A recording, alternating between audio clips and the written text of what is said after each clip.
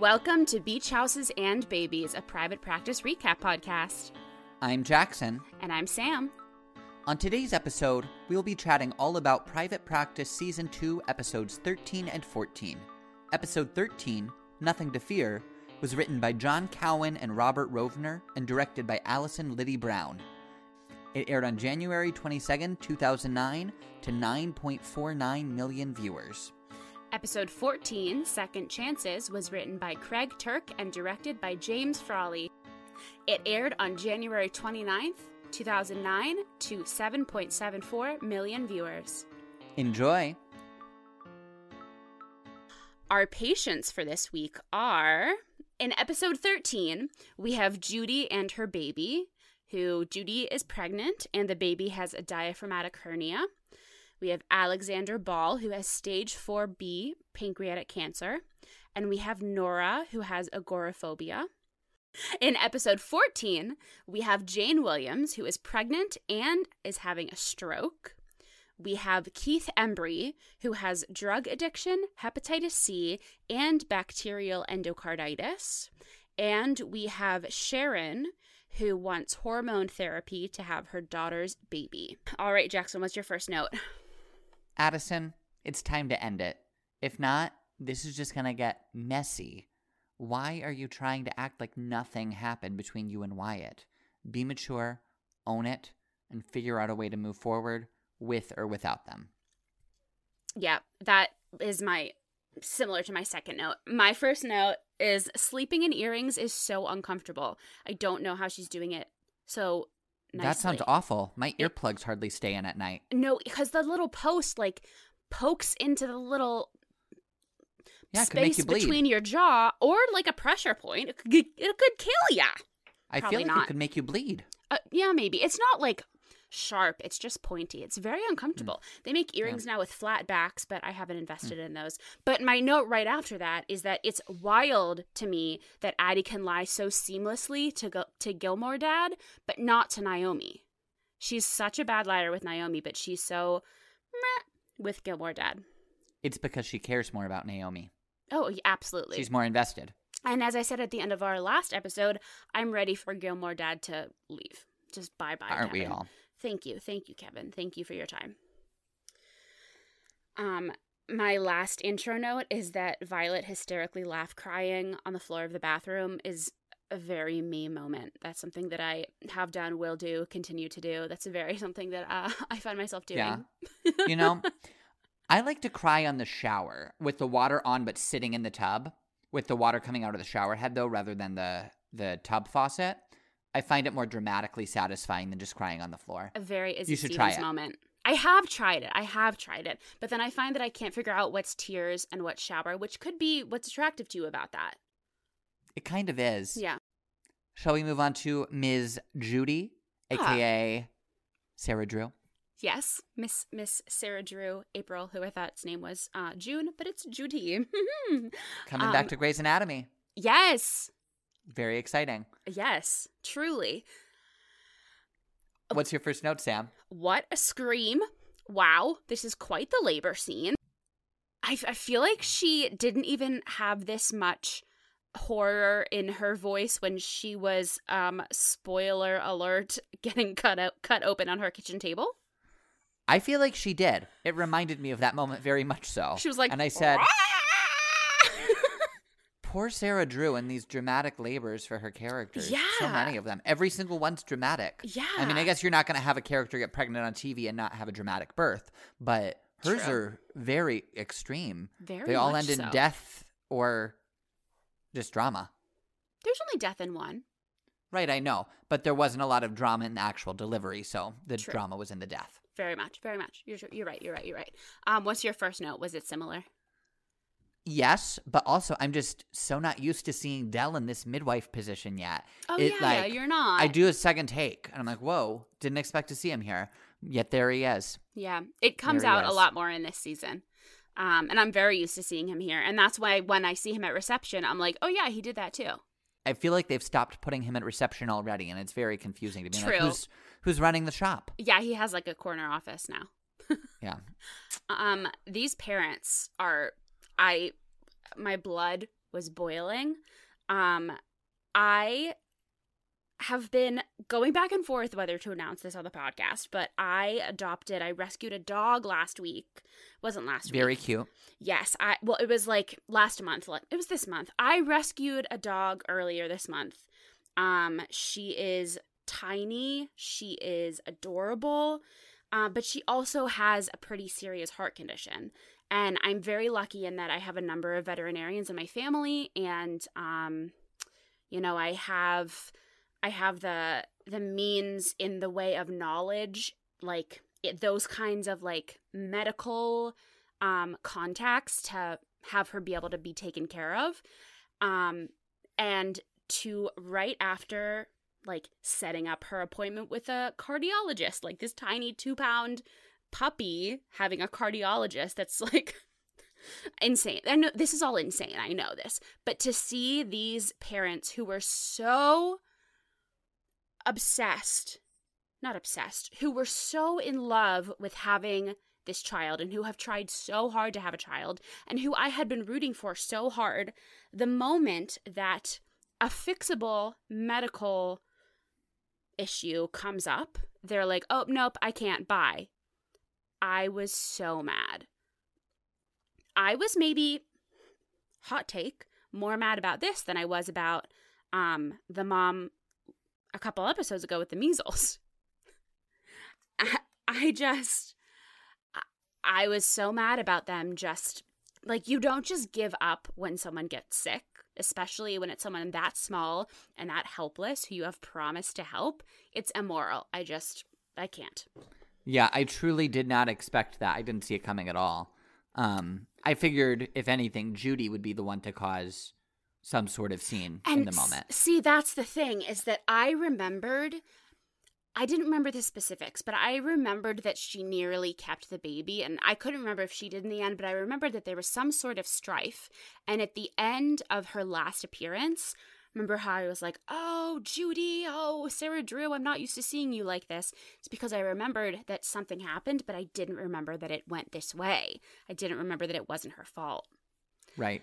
And of course she wants to keep him now after she saw what they did. 100%. Of course she does. Yeah. And also, like, natural, I could see that coming anyway, that she was going to want to keep him. Yes. But even more so, of course she wants to when they're doing that, running. Yeah, exactly. And I could see it, I don't know. This story really, really bothered me. And I wonder if it would bother me so much a different week, right? But it really made my skin crawl this week. I almost feel at the end like, especially Naomi, I mean, we don't see it on camera, but I feel like especially Naomi kind of talked her out of keeping her baby in the end. I feel like that maybe there was some conversation that is a deleted scene, that because she just kind of went from, yeah, I'm going to keep this baby, to, nope, here you go. Yeah, I it's don't know. possible. I don't know. It was interesting. We'll never know. Yeah. Do you think that she did the right thing in the end? Giving the baby to them? Yeah. I don't know. It's what she had agreed to do, and she came through with that side of the promise. So it's true. I can't fault her. Am true. I a little concerned about her new parents? Absolutely. Yeah. But the future of scraped knees, and if, I don't know, I'm thinking of like childhood things like scoliosis or asthma, or things that, a little bit more of a bumpy path that might come with a pre-existing condition like this. Right. I don't know. I think that scene where the parents come to drop off the clothing and such was really well written. When they say, like, we know how badly we screwed up. We feel like we lost those babies from before when they did. And this time it's our own fault. And I was like, yeah, it is your own fault this time. So at least they realize it. But I don't know. I just think I hated this plot line, but also I enjoyed it. Shall we move on to the Wizard and Sam? Come to the Emerald City?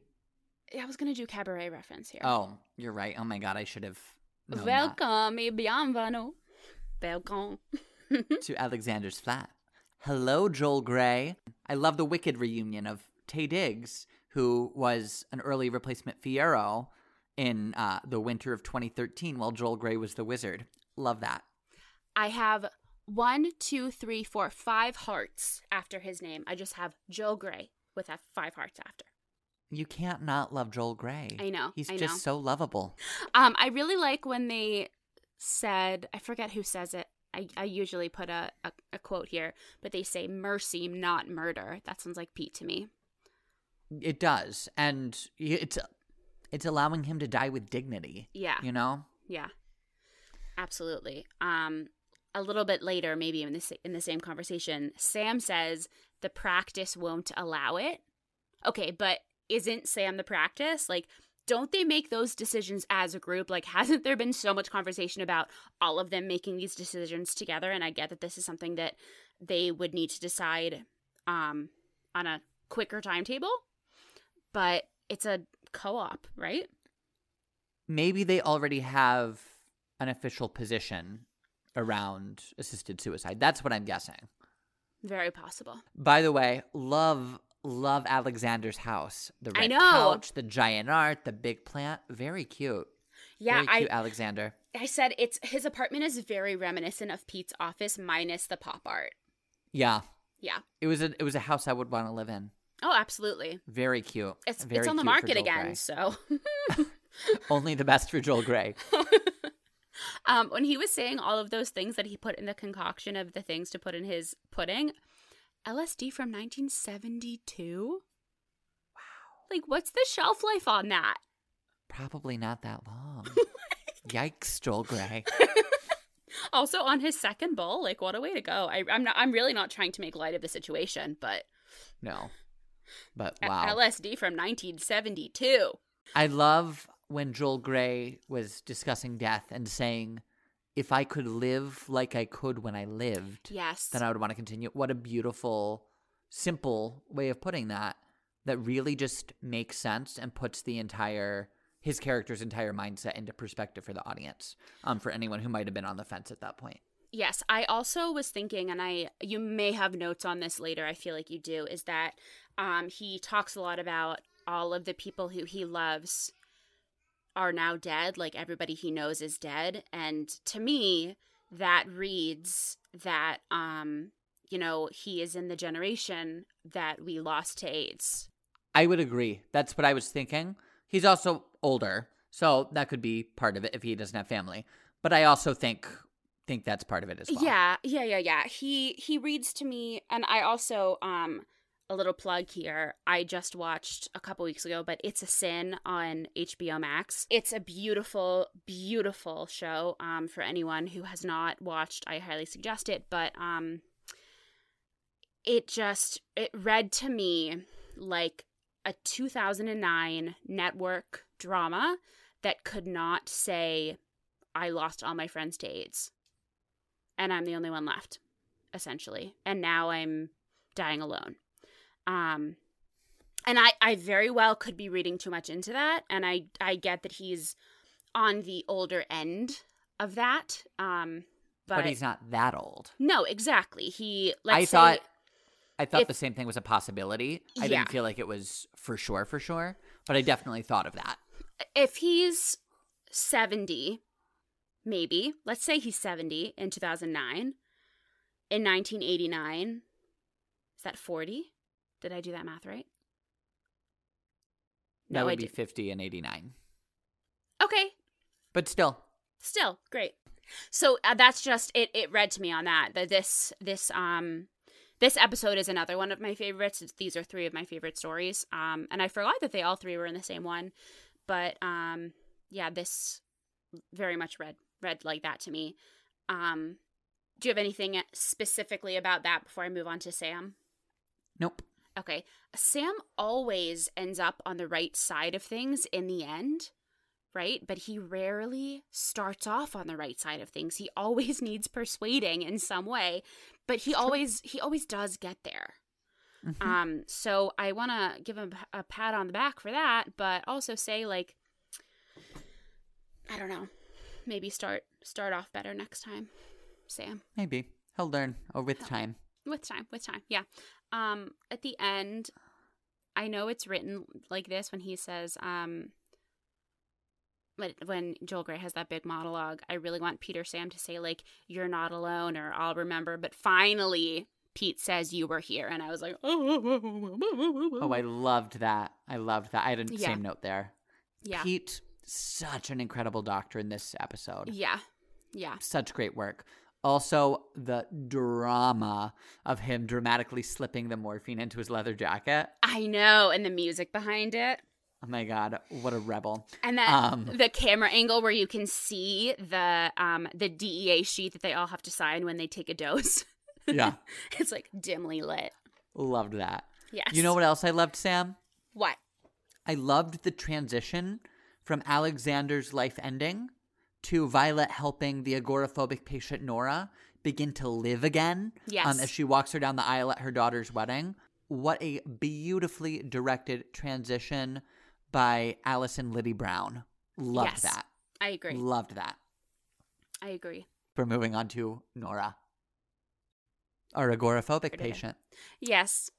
My first note for Nora is I don't blame her. I don't blame her for not wanting to leave her house. No. We were both there a couple months ago. Yeah, same. Oy. Violet, such a good doctor. I love her at the door when Nora's in the closet. Such a gentle, respectful approach to trying to get her to come out. She's just the best of the best. Yeah. If she were real, I'd want to be her friend, but I'd also want to not be her friend so she could be my therapist. I know that was going to be my question for you at the end of today's episode, is that would you want to be like her bestest friend in the whole wide world, or would you want her to be your therapist? I think I'd want her to be my friend. Yeah. So we could hang out. And also, like, the way that she lives her life, she would be your therapist, and then you just wouldn't have to pay her. Exactly. She's Cooper's therapist, so it's fine. Absolutely. Yeah. Amy Brenneman is Violet Turner as Donna Sheridan in Mamma Mia. I know. I was waiting for that. Truly. I love Mamma Mia, and I love Violet Turner, and I love that her life is now Mamma Mia. There's only 2, though. Close enough. It's true. The Violet's Shonda pregnancy reveal regarding fear in that sequence with Nora there, so beautifully delivered. Once again, I just love Violet, and I love Amy Brenneman. Yeah. Very good moment for her. Yeah, I would agree. I really like the comparison between Violet hiding in the bathroom at the top of the episode to Nora hiding in the closet later, and how that kind of, not that Violet wouldn't be, compassionate anyway, but it kind of is like, oh, I was literally just here. Exactly. And I love Nora comforting her and opening the door when Violet reveals how scared she is, and that becoming Nora's way out. Yeah. Nora's way out. They help each other. It's beautiful. Loved it. Yeah, I would agree. Another great piece of Violet advice is when Nora is kind of explaining why she doesn't want to do A, B, C. Violet says, don't let it get big. And that is a really great piece of advice. Yep. We love it. One step at a time. Yes. My last note is this the same church that they use in Grey's Anatomy when people get lost for Joe and Alex's wedding? Probably.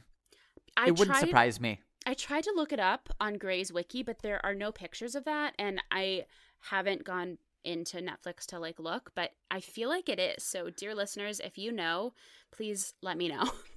Yeah, it wouldn't surprise me at all. Because they had the side exits where everybody leaves, and the doors, I know most churches look like that, but the doors where the bride comes through, it looked like the same thing, and the altar looked the same. I don't know. I think that it's the same one. Probably. Do you have anything else for Nora?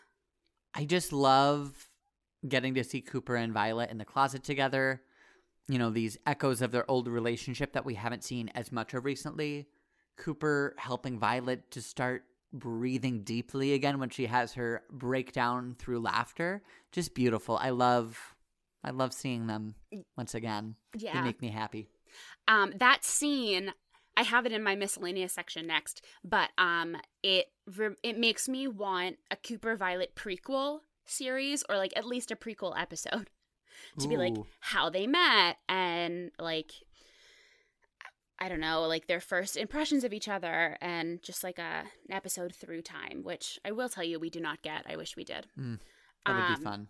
Also, my Sam spotlight, which I don't know what to call it, but when I notice things, I appreciate that Cooper's shoes are worn on the bottom. Yeah, so much in TV and film, it's just like a brand new pair of shoes, and it's just like, oh, I just wore these, and you wear them everywhere. Unless you're Addison Forbes Montgomery. Then they're probably new shoes. Oh, absolutely. I have a little section here on Charlotte and Cooper. I have a few notes there. Yeah, just a tad. Just a tad. Oh my God. Are they getting married? Is what I said. Then I said, of course they're going to do it their way in Vegas. How Charlottian. And then I said, oh, never mind. Also, like, not the reasoning I expected with the whole Big Daddy death. But the reasoning makes sense, and I see why it didn't pan out that day. Yeah, it was really like a redo of how George and Callie get married in the early seasons of like the Dead Dads Club and them just running off. Yeah. And it was just a few seasons before, because it's concurrently in Grey's Anatomy season 5 right now. So it was, I don't know. Also, when Charlotte was in that little veil, I was like, is this a dress or is this lingerie? I think it's lingerie. Oh, absolutely. It's Charlotte. What a weird set. I don't know. I feel like she wouldn't have that. But I mean, she does, obviously. But I don't know. Yeah. Do you think that Addison really thinks that kissing Wyatt Lockhart is not cheating? No. She knows. She has to. Well, I mean, you know how some people are like, oh, you know, emotionally cheating is not cheating, and like, oh, it was just a kiss, it's nothing. It's not how I think. Same. Yeah.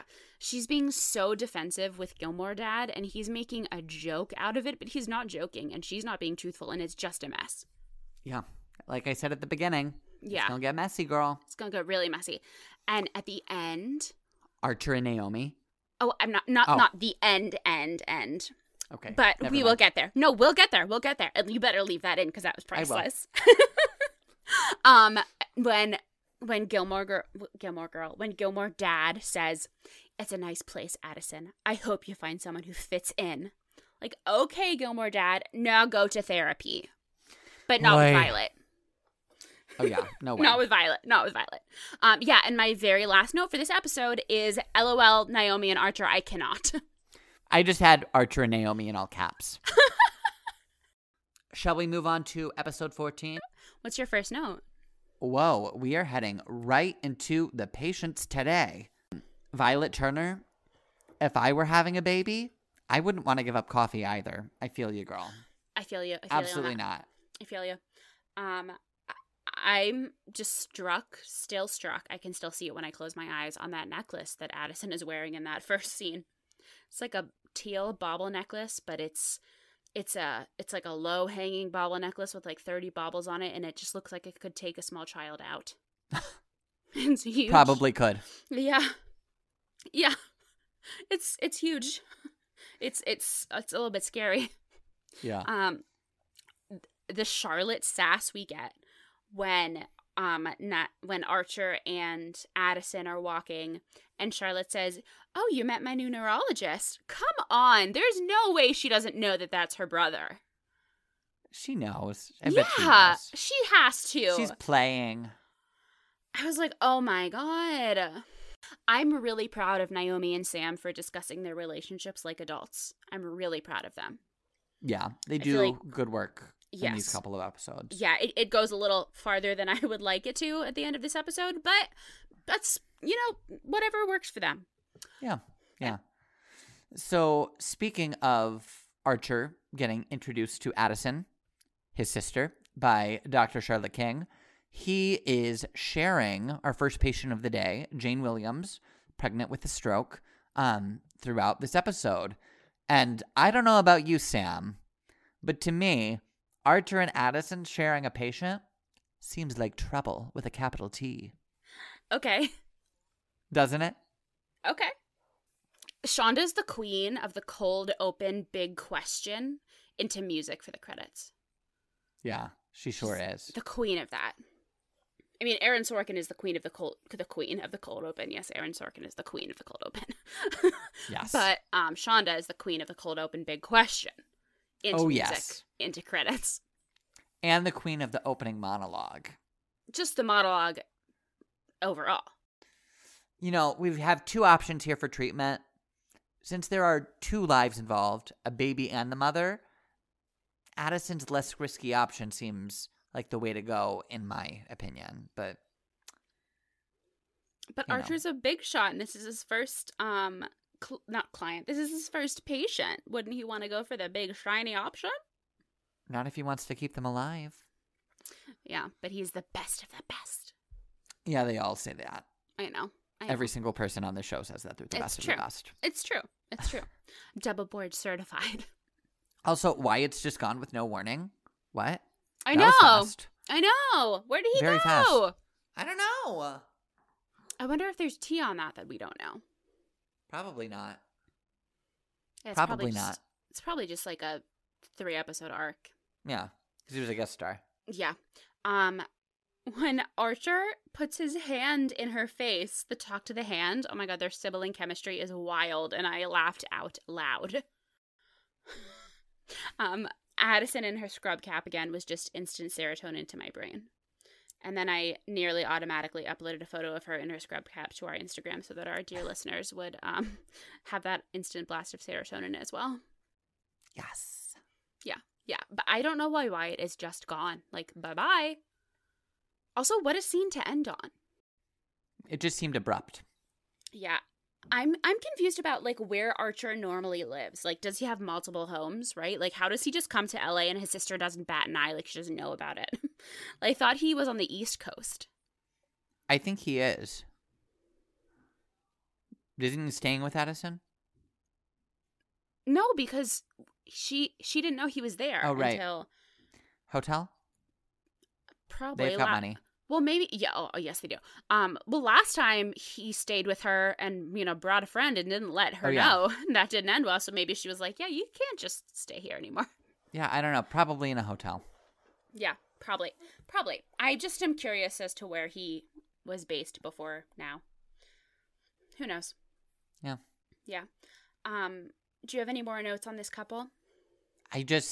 In relation to Archer and Addison, she says what we've all been thinking for weeks since we first met Archer. She cannot live her life if Archer's in town, butting in, working downstairs, prying, her relationships apart and messing with her. That's what he does when he's in town, and she can't live her life as she's meant to if he's there, and it's frustrating for her and frustrating to watch for her on her behalf. I would agree. Oy. But that's all I've got on them. Yeah, my last note is that I feel like this couple, this pregnancy stroke and this divorced husband, I feel like they're going to work it out in the end. Yeah. Yeah, I believe in them. Shall we move on to Keith? I guess. I don't have a lot here. It's clear that he exists to further Dell's development and reveal more of his past. That's why he's there, right? It's obvious. Yeah, the guy is just like, when he first gets there, it's like, oh, okay, you're in search of narcotics. Yeah. I feel like I hadn't really heard of Narcan until a few years ago when the opioid addiction started getting a lot of attention, but they've mentioned it twice in 2 episodes and on last week's Station 19. But I don't remember hearing it a lot back then. Do you remember hearing about it a lot before recently? I mean, it's possible that I'm just sheltered and had not heard of Narcan.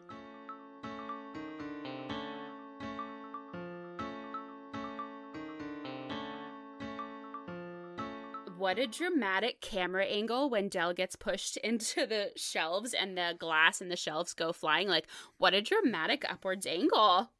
I know. Also in this sequence, I feel like Pete giving this patient Keith clean needles to use is still such a bad idea. Sure, it's helping potentially keep him away from dirty needles. We see it doesn't because he's been trading them instead. But continuing to give him needles of any sort is still feeding the addiction and keeping him sick. It is enabling. I get it could be better than the alternative if he were using the needles as Pete had intended, but still questionable treatment, I think, you know? No, I do know, and even back then, like when I was much, much younger than even 2009, I do know that clean needle exchanges are something that do happen at like community centers and places like that. Those are very popular, especially to, fend off diseases that are caused by sharing needles and such. I had not heard of it from a private doctor like this. But, I mean, we know that people in this practice and in this world take things into their own hands all the time. But maybe the better course of action would have been for Pete to, forward him to a needle exchange instead of supplying them himself. But I get that he also wanted to check in on him. But no, it is enabling. It is. And we didn't get much closure on this patient at all. I feel like a 5150 is not the way to go. Also, if a 5150 is when they involuntarily hold you for 48, 72 hours, whatever it is, in a psych ward, right? If Violet didn't sign it, who did, right? Did Pete just go to somebody else? Also, I think that's what happened. Yeah, if Violet, I don't know, I feel like he should just trust Violet to know the right thing to do.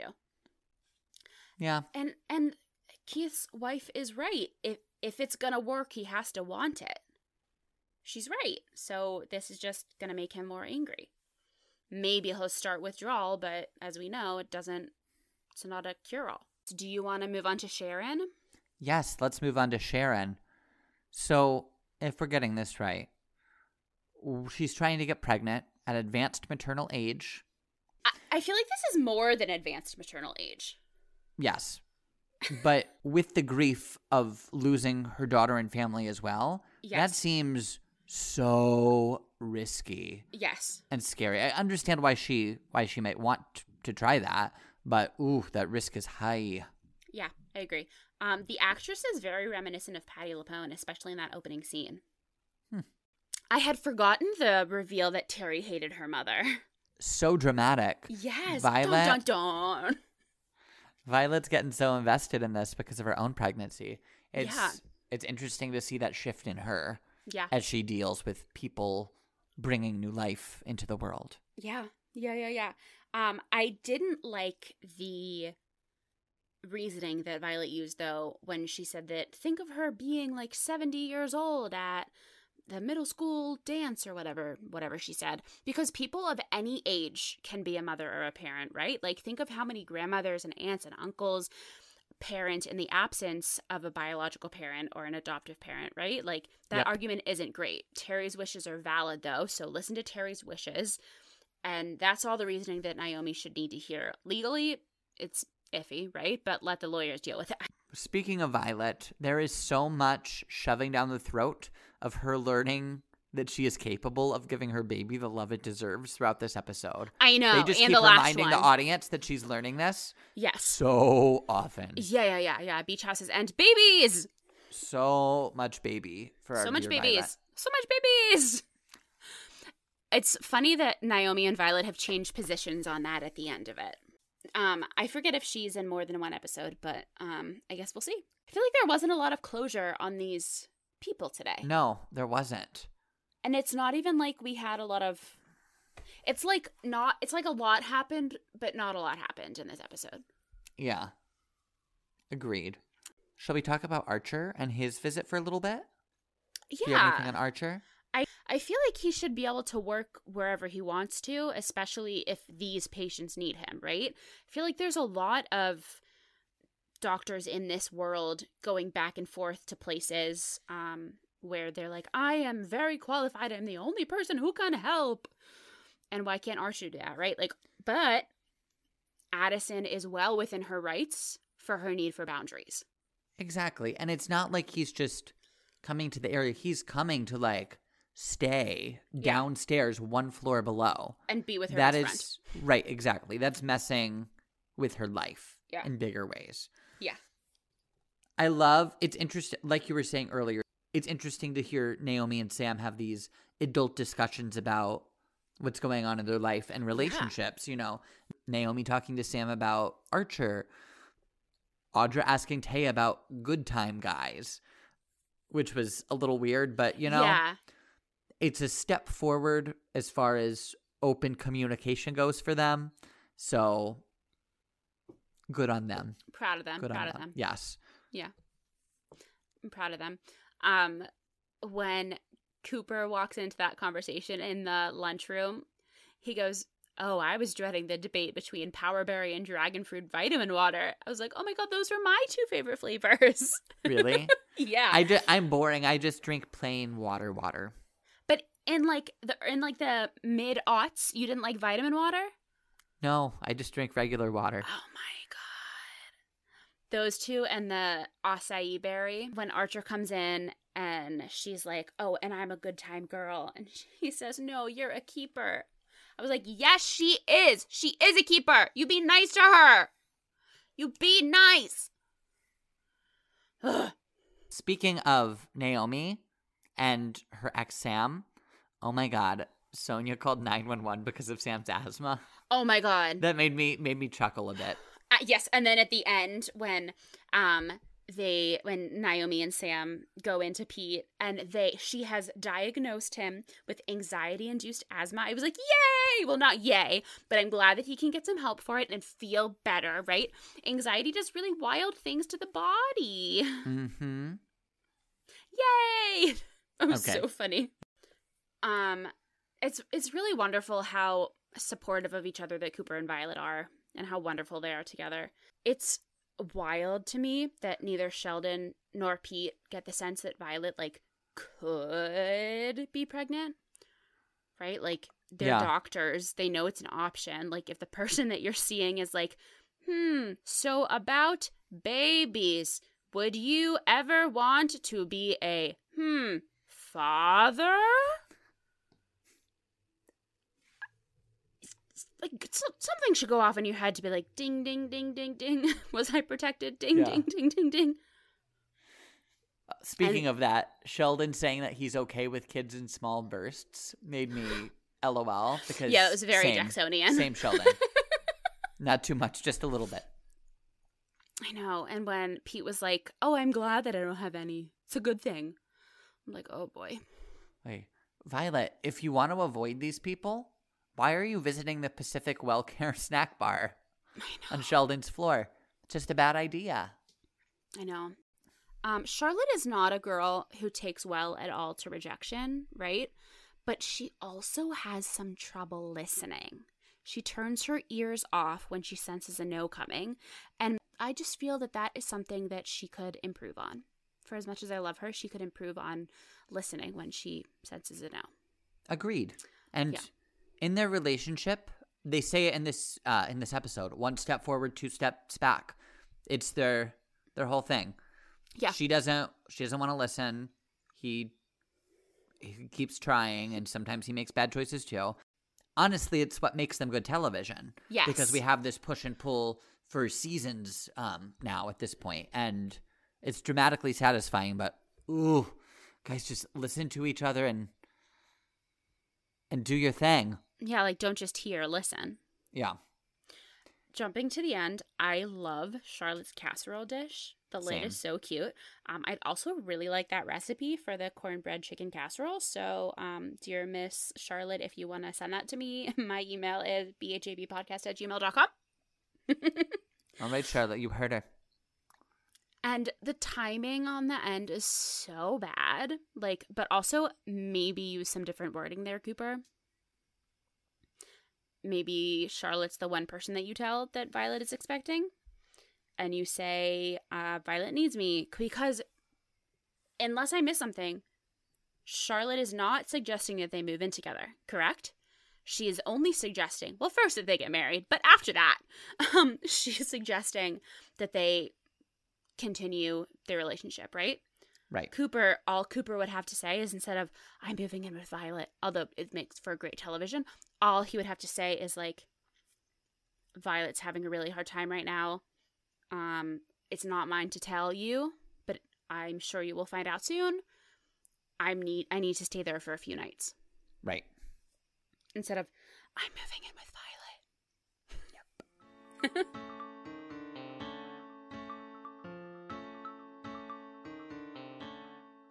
What's your style, Sam?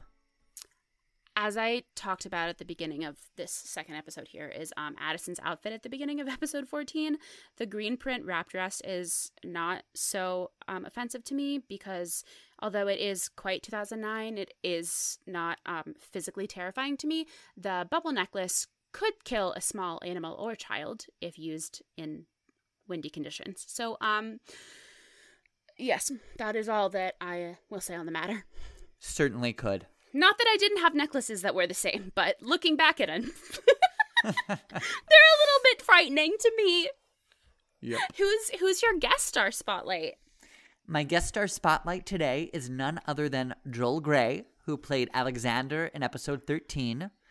Never heard of him. Who is he? Tell us. If you are somehow a person on this planet who has not heard of Joel Grey, he is a Tony, Oscar, Grammy, and Golden Globe Award winner, best known for originating the role of the MC in Cabaret on both the stage and the screen. So Joel, I would say, is primarily associated with the stage, even though he's worked in many mediums. In addition to Cabaret, he's known for originating the roles of George M. in George M. and the wonderful Wizard of Oz in Wicked, as well as for his performances in the 1996 revival of Chicago, the 2011 revival of Anything Goes, the original production of Good Time Charlie, Half a Sixpence, and more. Many, many more. Many. In addition to acting, he's also a director, and you might know him for his work on the 2011 Broadway production of The Normal Heart, for which he was a replacement for the lead in the original off-Broadway run in the 80s, and for directing the Yiddish National Theater's 2018 off-Broadway production of Fiddler on the Roof. On screen, he's also appeared in Little Women, A Christmas Carol, Oz, Nurse Jackie, CSI, Dallas, Matlock, Grey's Anatomy, of course, and more. Away from the performing arts, Joel is also a photographer, and he's released 4 books of photography over the past 2 decades. Definitely worth checking them out. And for a final fun fact, he is the father of actress Jennifer Grey. What a fella. What a fella. Big fan. Sam, who's your MVP today? Okay, so maybe surprisingly, maybe not surprisingly. My MVP is Sam for helping Pete and Joel Grey in episode 1 and for being so supportive of Naomi and also so respectful and loving with Sonia. Who's yours? Mine is Pete, specifically for the incredible care he showed for Alexander in episode 13, despite the questionable choice to steal morphine without officially signing it out. But I was so impressed by... We don't know he didn't sign it out. Yeah, we do. Dramatic music, leather jacket. Benefit of the doubt. Benefit of the doubt. But I was just so impressed by the patient care he showed for Alexander. Had to give it to him. Okay. What's your rating, Sam? An anniversary potluck get-together, right? It's hectic, but everyone is doing their best and does it with love. I like that. I like that, Sam. Thank you, thank you, thank you. What's your rating? My rating is a beautiful sunset because, dear listeners, it is now time for me to pass the baton along. It has been wonderful being with you, experiencing private practice for the first time, and I will continue to do so. Don't worry, I will continue finishing the series, but it's time to pass along those co-hosting duties. So thank you. The sun is setting. And next week, you will hear me in a crossover episode with the hosts of the On Call Room podcast, Abby and Bree, one of my and Jackson's personal favorite podcasts. And I'll be listening too. Yes, absolutely. And after that, we will have a brand new co-host who you guys are going to love. I love them. So, yes, stay tuned for some great announcements. And maybe every once in a while, you'll just send in a little voice note for us to I'm sure include. I will. Yes, I'm sure I will. yes, absolutely.